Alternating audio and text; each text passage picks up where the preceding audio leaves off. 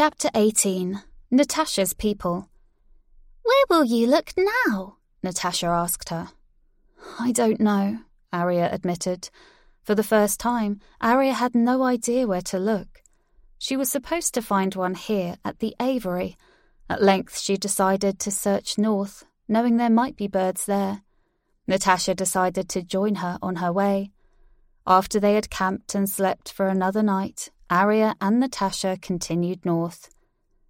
"I never told you, Natasha, but thank you for helping me get down from the tree back there on the mountain. I don't know what I would have done without you. That must have also been scary to ask the eagles for help by yourself." "Of course, Arya. It was scary, but I was glad to help." "Where do your people live, Natasha? Maybe we could visit them, if they're on the way." "My people?" Natasha squeaked slowly and looked down. Arya could feel the squirrel's nervousness and sadness. "You wouldn't want to do that," Natasha said. "Of course I would." "Oh," Natasha said, realizing she needed to explain herself now. "Well, I don't really have a people." "What do you mean? You must have a mother or a father." "I do, but well, they left me when they decided they didn't like me." "What?" Arya exclaimed. "What do you mean?" "Well, it's my coat." "What about it?" "It's weird. It's not like my family's.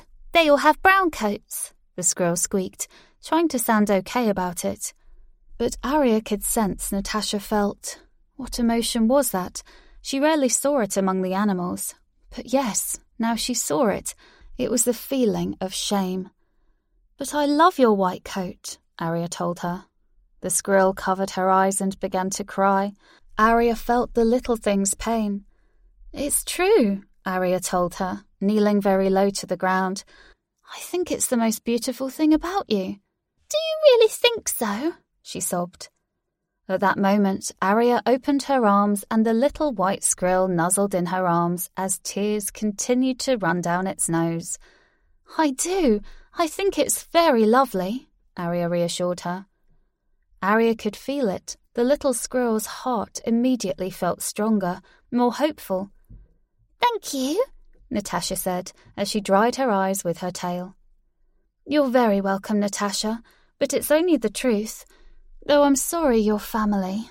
Arya began to comfort her, but then Arya fell to the ground clutching at her chest. She was in such pain. "What's the matter, Arya?" Natasha scurried about, her little face tense with fear. "I don't know. Something nearby has been hurt, in the chest."